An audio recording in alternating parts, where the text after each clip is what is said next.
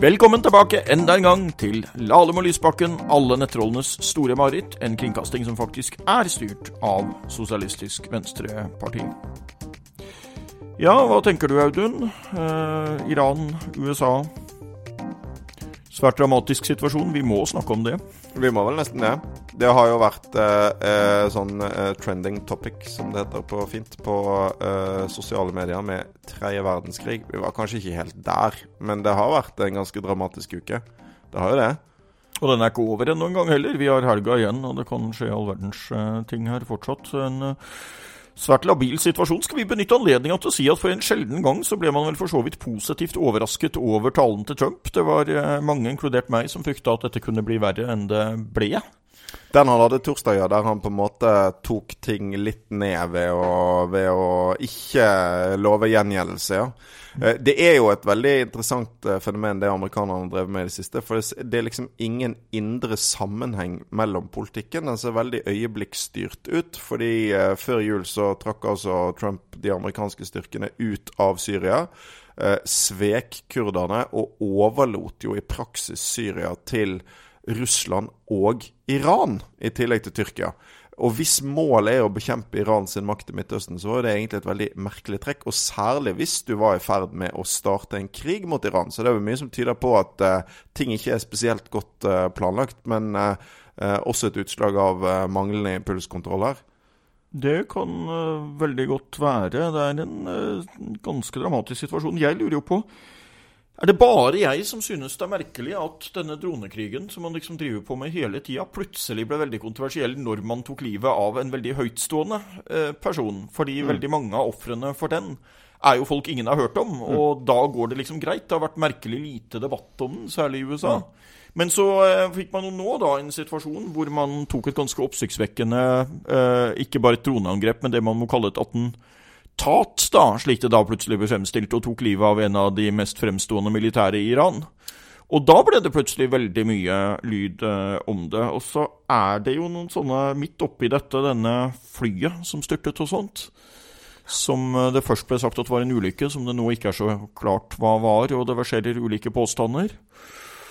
Ja, det er en meget dramatisk situasjon. Altså det har jo vært sånn, den dronekrigen har pågått lenge, og i Midtøsten så har altså for å si det forsiktig, hverken iranerne eller amerikanerne har vært redd for å drepe folk, så en kan jo spørre seg da, hva er det som er så spesielt med dette? Og det er vel at det både Iran og USA på en måte har holdt seg unna, er jo å prøve å gå på hverandres toppfolk.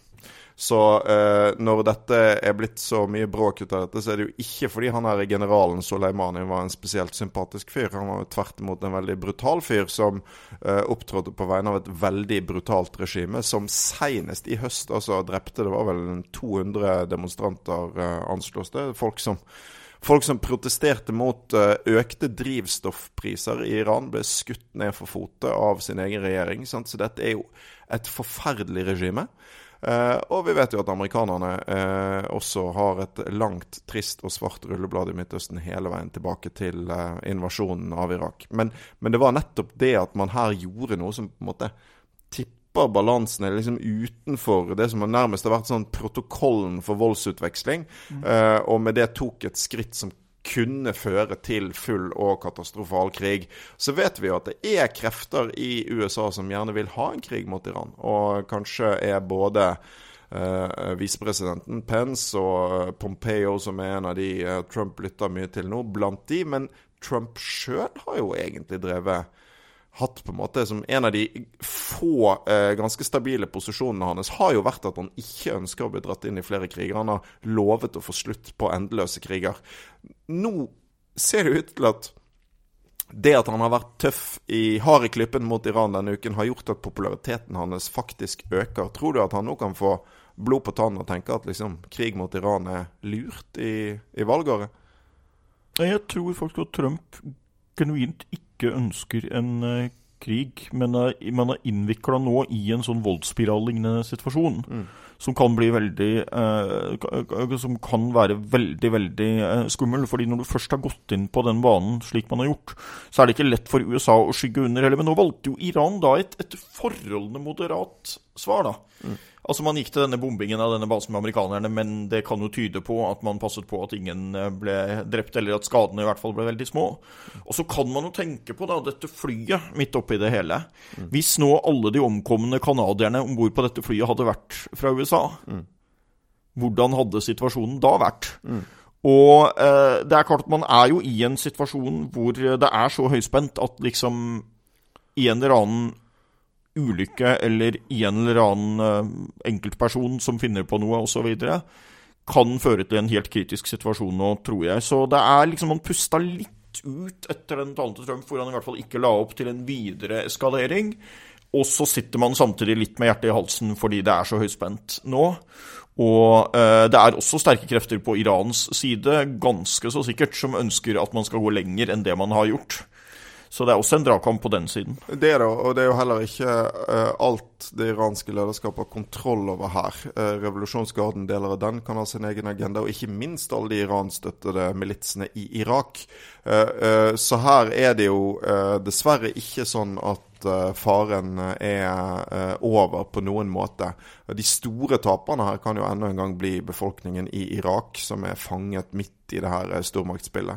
Det jo interessant, synes jeg, å se liksom, hva som utspiller seg i USA nå, for det jo åpenbart, liksom, dette handler ikke bare om Trump som person, det også en tautrekking rundt hvordan USA skal opptre som stormakt fremover, der noen på den liksom tradisjonelle linjen om at USA må, for å beholde sin dominerende makt, så må de ha militærkontroll.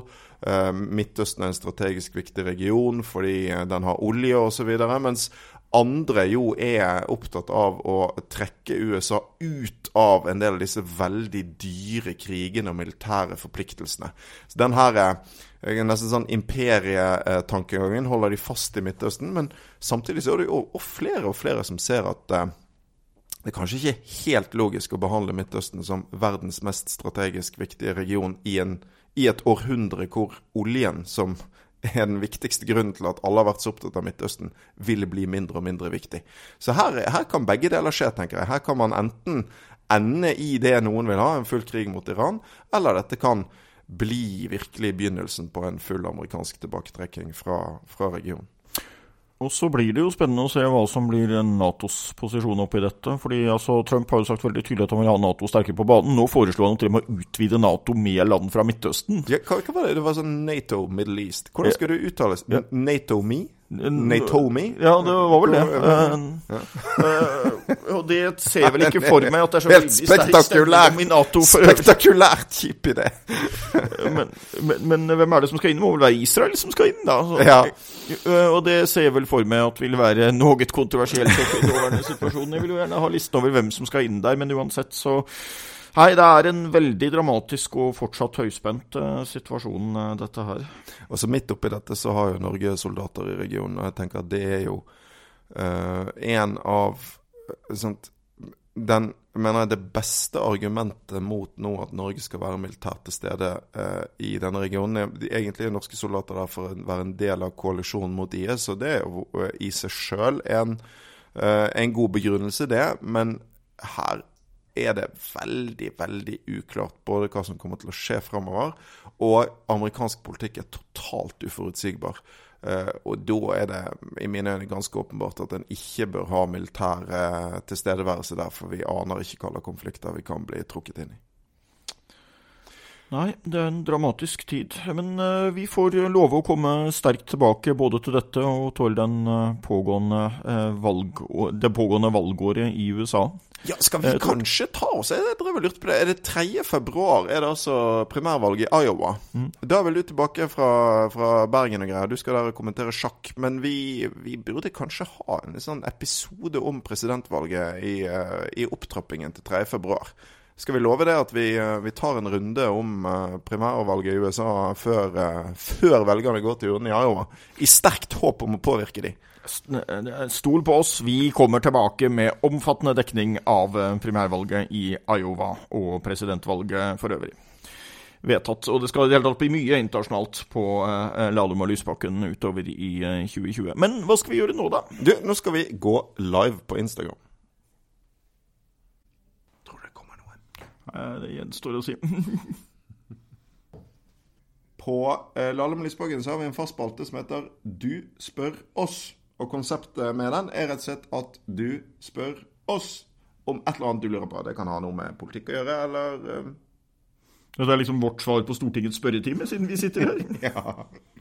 Eller det kan være, ja, hva som helst. Egentlig kan du spørre oss om hva som helst. Så det vi gjerne vil ha til dagens episode av Lahlum og Lysbakken, som kommer ut som podcast i kveld, og til den neste episoden som vi også skal spille inn, så vil vi gjerne ha spørsmål fra deg, som følger med på Instagram Live. Så skriv inn ditt spørsmål i kommentarfeltet her, og så skal vi gi deg et svar. Et svar her på direkten på Instagram, og på dagens podcastepisode, og et svar som kommer i neste episode. Ja. Jeg tar spørsmålet om amerikansk historie og sjakk, og han tar resten. Det er mye folk som har meldt seg på, så får vi se om noen føler seg kallet til... Ja! Du har bestilt enkelte spørsmål her. Nei, det har jeg ikke, men det første spørsmålet vi har fått er faktisk et veldig interessant spørsmål. Det er, hva er verdens beste by? Er det Gjøvik? Ja, vi har vel ikke et helt samkjørt svar på dette her, tror jeg, men jeg kan i hvert fall forutse hva du vil svare. Men det må jo sies at du begynner å få et lite troverdighetsproblem her, for du har nå tilbrakt vesentlig mer tid i Oslo enn i Bergen de siste årene, da. Jo, men jeg har fortsatt klart flest dager i Bergen, sånn i et livstidsløp. Og dessuten må du huske på at jeg er jo utstasjonert, kan du på en måte si. For jeg er jo folkevalgt fra Hordaland, så jeg er jo utsendt av mine fantastiske velgere i Hordaland. Det er derfor jeg er i Oslo. Ja, du også merket at det var sånn... Hva er din unnskyldning? La du også merket at det var sånn paradoks etter stortingsvalget sist, når Senterpartiet gjorde kjempevalg, at diverse distriktsopprørere fra rundt i Norge ble sendt til Oslo. Ja, det er en sånn sentralisering av distriktsopprørerne. Sentraliserte distriktsopprørerne, det er ganske paradoksalt. Så, nei, altså, det er ingen tvil om at Bergen er verdens vakreste by, men sånn ute i verden da, Hans Olav, har noen favoritter? Noen byer du liker ekstra godt å besøke, for eksempel? Nå prøver jo jeg å reise minst mulig, med høyst varierende suksess, tror jeg vi kan si. Det vil jeg si er varierende. Ja, virkelig. I dag er jeg gjennom 4 norske byer, for eksempel, sånn at jeg har ikke lykkes alt for godt med det der. Hva er de andre byene? Gjøvik, Oslo, 2 til? Lillehammer og Bergen. Ja. Så jeg har ikke lykkes alt for godt med det der, men nei... Men... det er jo noen steder ute i verden som jeg er veldig glad i. For eksempel så en by som jeg har tenkt å prøve å komme til i år, ikke så eksotisk da, men det er Göteborg, fordi at jeg var i Göteborg en tur i høst. Og det følte jeg en veldig sånn undervurdert by. Typisk sånn nummer 2-byene i ulike land får ikke den plassen de fortjener. Nei. Men det er interessant også fordi at i noen land, et tema vi kanskje får snakket om senere, så er hovedstaden ekstremt dominerende, ser du også i Europa. Kanskje Danmark for eksempel er et eksempel hvor København liksom er veldig dominerende, mens i andre land så er det jo mye jevnere på det der. Men det er Sverige og disse relasjonene mellom på den ene retningen Stockholm-Göteborg og den andre retningen Stockholm-Malmö er jo interessant. Så har vi fått inn noen andre spørsmål? Vi har fått inn et spørsmål om at og det var en som lurer på om vi kan gi våre 3 beste argumenter for EU-medlemskap selv om vi er imot. Oi, det var klart. Ja, kanskje. Nå er jeg en såpass nyansert nei-stemme at jeg sagt vi skal klare å komme opp med noen fordeler på en god dag, men det er kanskje best at de sensurerer det. Vi har fått et annet spørsmål om hvor høy marginalskatt de rikeste bør ha. Ja. Det er egentlig et ganske godt spørsmål, fordi at det er vanskelig å liksom gi ett tall på det, for det må nok være litt ulikt på ulike former for skatt. Men sånn som vi faktisk skal snakke om i den episoden av Lahlum og Lysbakken som kommer ut i dag, så er det vilt overdrevet at de rikeste i samfunnet er så veldig produktive. Vi snakker i dagens episode om Thomas Piketty, den franske økonomen, som mener at milliardærene ikke er produktive i det hele tatt, og at de derfor bør skattlegges 90%. Det ganske radikalt. Det var ganske mange prosent. Det mange prosent. Men du må jo være for det, du som betaler frivillig ekstra skatt. Ja, jeg er for det, men jeg tilhører samtidig de som ikke registrerte jo at Rødt var vel oppe på 100%, var det ikke det? Og det tror jeg nok i høyeste laget. Det kanskje litt i... Da det ikke skatt lenger, på en måte. Da det inndragning. Ja, så, ja. Da skal vi ha en gjest, Hans Olav, og da skal vi snakke om det, kanskje litt overraskende, men likevel helt klart populærkulturelle fenomen de siste årene. Thomas Piketty, økonomen som har blitt en slags rockestjerne, blant i hvert fall en del folk, fordi i går så gikk folk i Oslo mann av huset for å høre foredrag på Litteraturhuset om Piketty sin siste bok, som heter Kapital et ideologi, altså kapital og ideologi. Det var ikke Piketty som kom dit, det var professor Kjetil Jakobsen ved Nord Universitet som holdt det foredraget. Det heller ikke Piketty som kommer hit til oss i dag, men vi har fått med oss Hanna Gitmark fra Tankesmien Agenda, som var vertskap for det her seminaret i går. Og kan ikke du bare beskrive hva som skjedde, Hanna, når dere inviterte pliktskyldigst til et seminar om Piketty og ulikhet på Litteraturhuset i Oslo? Ja, det skal jeg gjøre. Vi inviterte da Kjetil Jakobsen, som har lest Pikettys siste bok, Kapitalideologi, som på nesten 1300 sider. Han kom da til Litteraturhuset, og da jeg ankom Litteraturhuset en time før seminaret, så var jeg litt redd for at folk trodde at det var Piketty som kom, for det var så kø ut til Slottsparken, så det var helt vilt. Og vi hadde jo plass til 300 i hovedrommet, 100 til i streamingrommet, og vi måtte avvise masse folk i døra, så det var helt vilt. Men jeg skjønner at Kjetil Jakobsen en fantastisk formidler, så de som kom fikk valuta for pengene, selv om ikke det var Piketty som kom. Og vi kan også si med en gang at på Agenda sin nettside så ligger det faktisk et notat av Kjetil Jakobsen som gjør at man kan sette seg inn i hva denne boken handler om, for den jo foreløpig bare gitt ut på fransk og i tillegg på 1200 sider, så det en veldig begrenset krets i Norge som har lest boken. Men hvis vi skal gjenoppfriske det her med Piketty, så var jo hans første bok som kom i 2013, som het Kapitalen i det 21. århundre. Den utløste en global diskusjon og debatt om den økende ulikheten i makt og rikdom. Og den grunnleggende påstanden i Piketty sin bok var jo at kapitalismen bærer i seg en utvikling mot stadig større ulikhet, fordi som noen vil huske, R større enn G, og da R altså kapitalavkastningen over lengre tid, mens G inntekten til vanlige folk, inntektsveksten.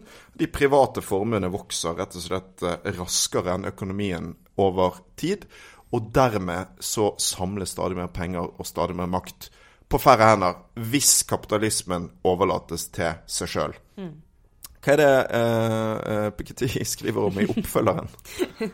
Ja, det han gjorde i sin første bok var jo å systematisere et helt enormt tallmateriale, ikke sant? Og han ga oss innblikk i hvordan ulikheten har utviklet seg siden 1800-tallet og frem til i dag. Og det skapte jo, som du sa, enorme diskusjoner. Også da han var på besøk hos oss i Oslo i 2014, så hadde vi også samme tilstander, helt utrolig lange køer, og det var kjempespennende og interessant å se.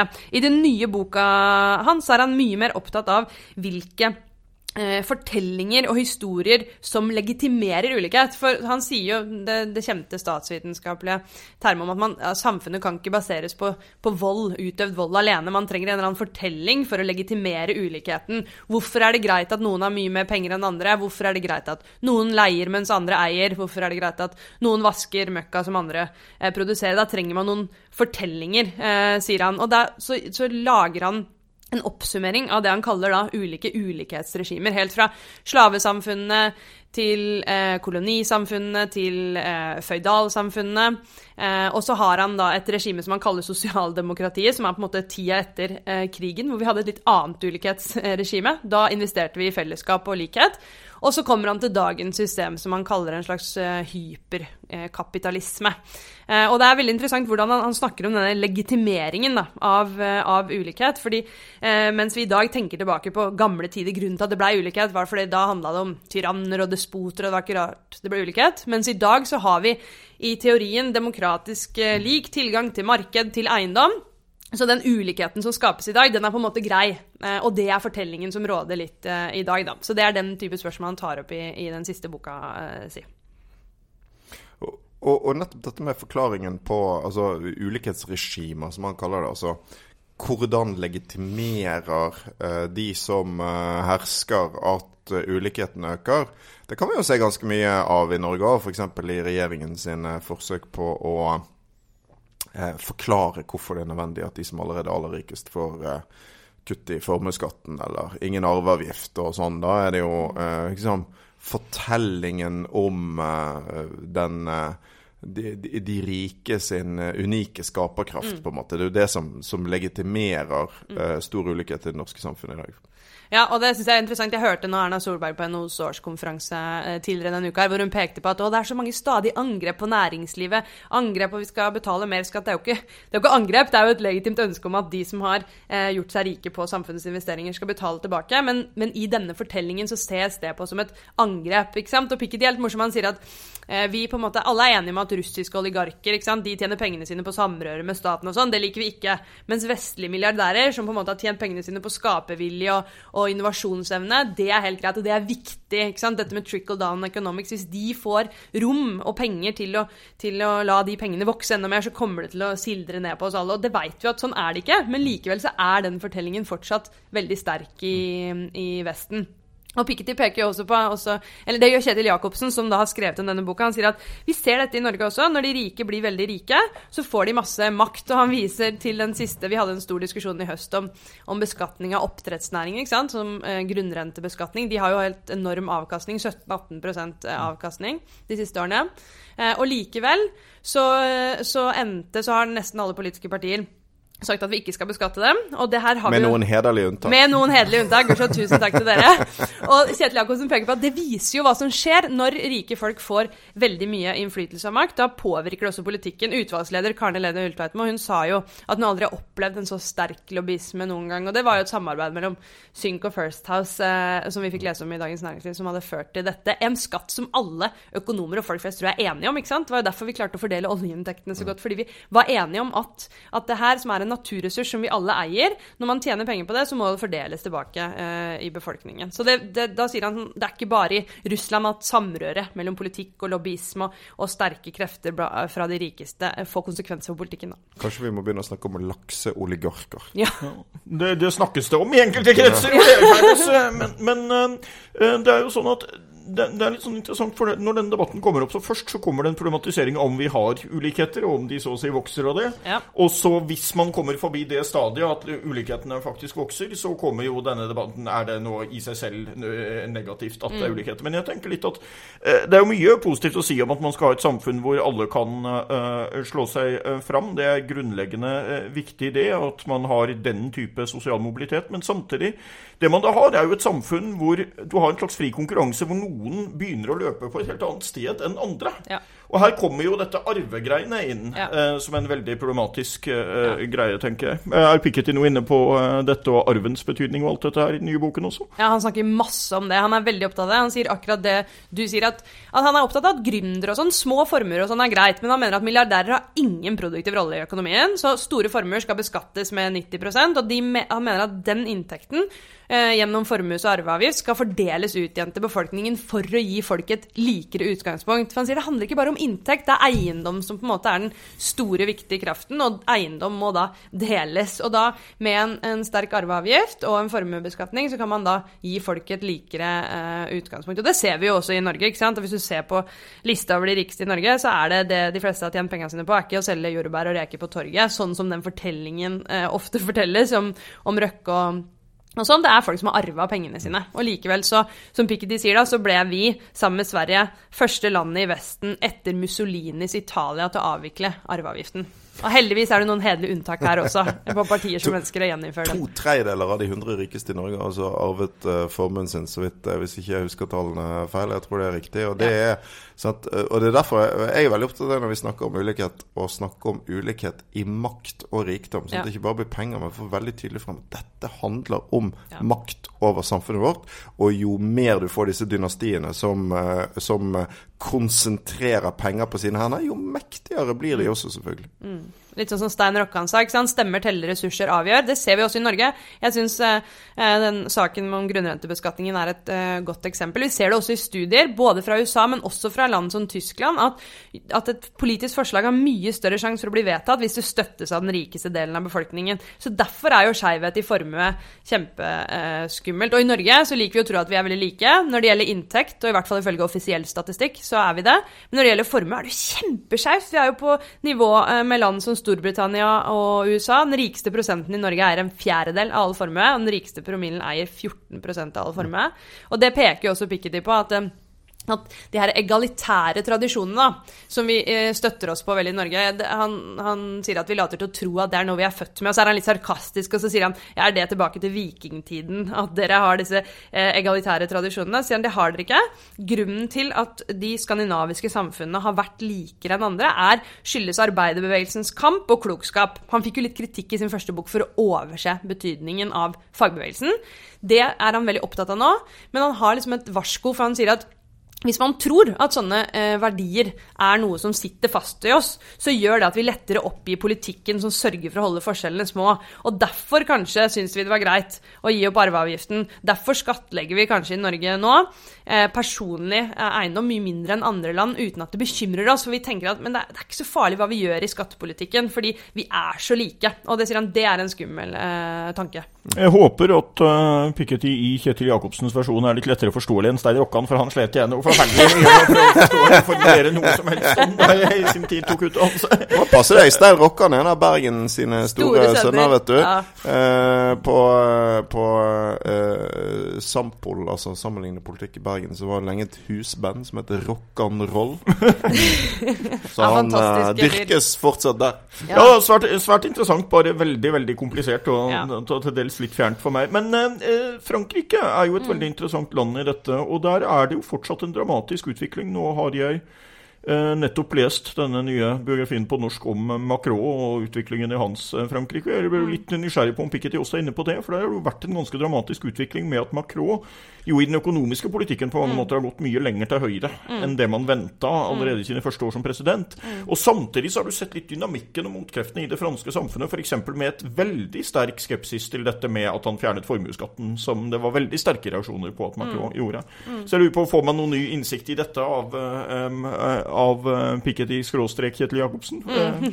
Altså, Piketty lanserer noen interessante begreper i sin siste bok, og det mest interessante er kanskje det han kaller brahmanisering, som er et slags sånn merkelapp han setter på venstresiden. Han sier at før høyre-venstre-aksen, det handlet om klassemotsetninger. Nå er det utdanning mot elite. Og brahmanerne, det var da medlemmene av den øverste klassen i det indiske kastesystemet, og han mener at de legitimerte sitt eget verdenssyn, altså de var noe annet enn arbeiderklassen, fordi de hadde utdanning, de var en høyere del av samfunnslagene, og det sier han også skjer på venstresiden.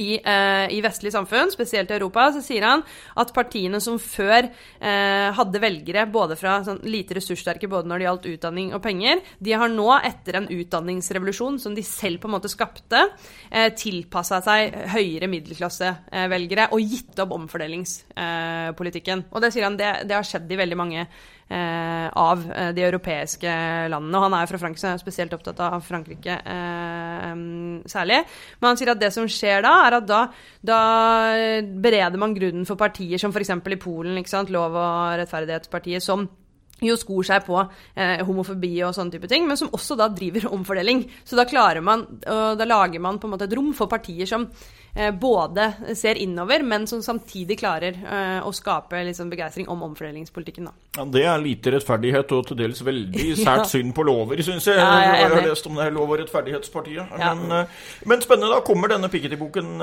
oversatt til norsk etter hvert, eller må vi inntil videre stole på Kjetil Jacobsen? Den kommer i hvert fall på engelsk først, og det som er interessant med å lese Kjetil Jacobsens glitrende oppsummering er at han er veldig opptatt av at når vi leser ofte fransk litteratur, sånn som han har gjort nå, da, så hvis man leser igjennom en engelsk oversettelse, så blir det også tillagt en del sånn amerikanske og britiske perspektiver som skiller seg mer fra franske og tyske som ligner mer på Norge, så derfor mener jeg at det er en egenverdi å lese det på fransk.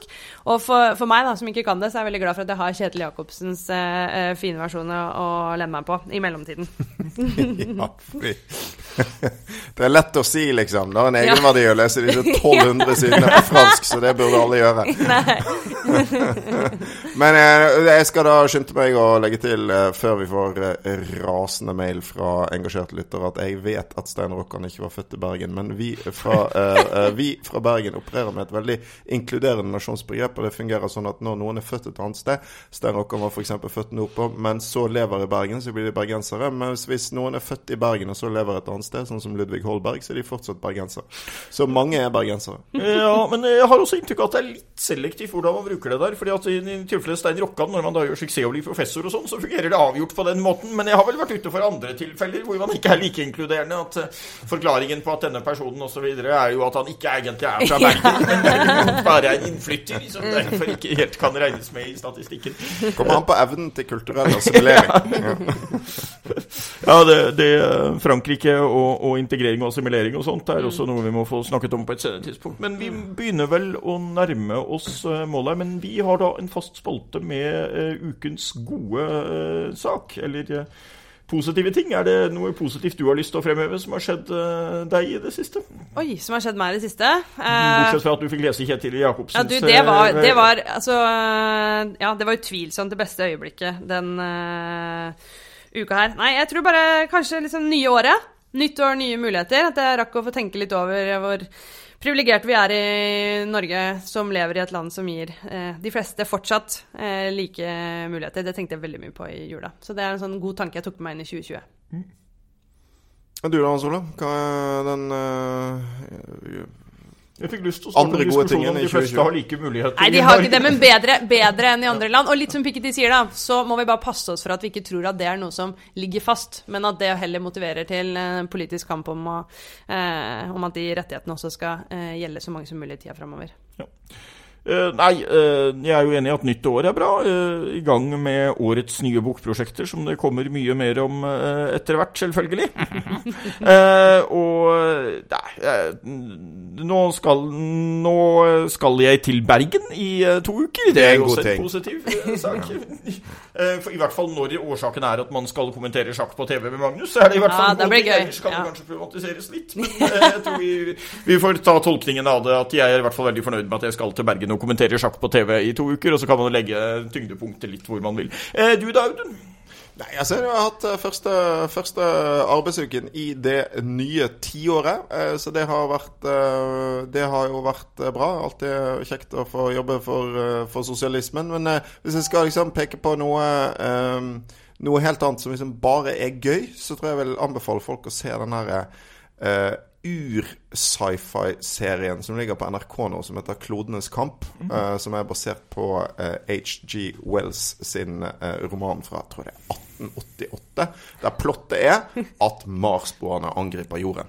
Altså den originale alien-fortellingen. Det er faktisk veldig gøy. Og det er vel ikke 150 episoder av den heller. Ja, det er bare 3. Så den er vel sånn sett overkommelig å få sett. Ja. Men da er vel vi i ferd med å gå inn for landing på denne episoden. Vi kan love at vi er tilbake før du aner det. Er det noe mer vi bør si, Audun? Ja, vi må si tusen takk til Hanna Gittmark som kom og var med oss. Minne om at hvis folk vil lese Kjetil Jacobsen sitt notat om Piketty sin nye bok, så kan de det på Agenda sin hjemmesider. Vi skal si takk til Martin Grüner Larsen bak spakene, og ikke minst til dere som hørte på. Dere kan gjerne sende oss en melding på l@sv.no. Det gjelder også hvis du har spørsmål til Du spør oss. Gi oss gjerne en rating i Apple Podcast, og abonner på podden der du henter dine podcaster. Og da gjenstår det bare en ting, og det er å si ha det godt. Ja, ha det godt. Ha det.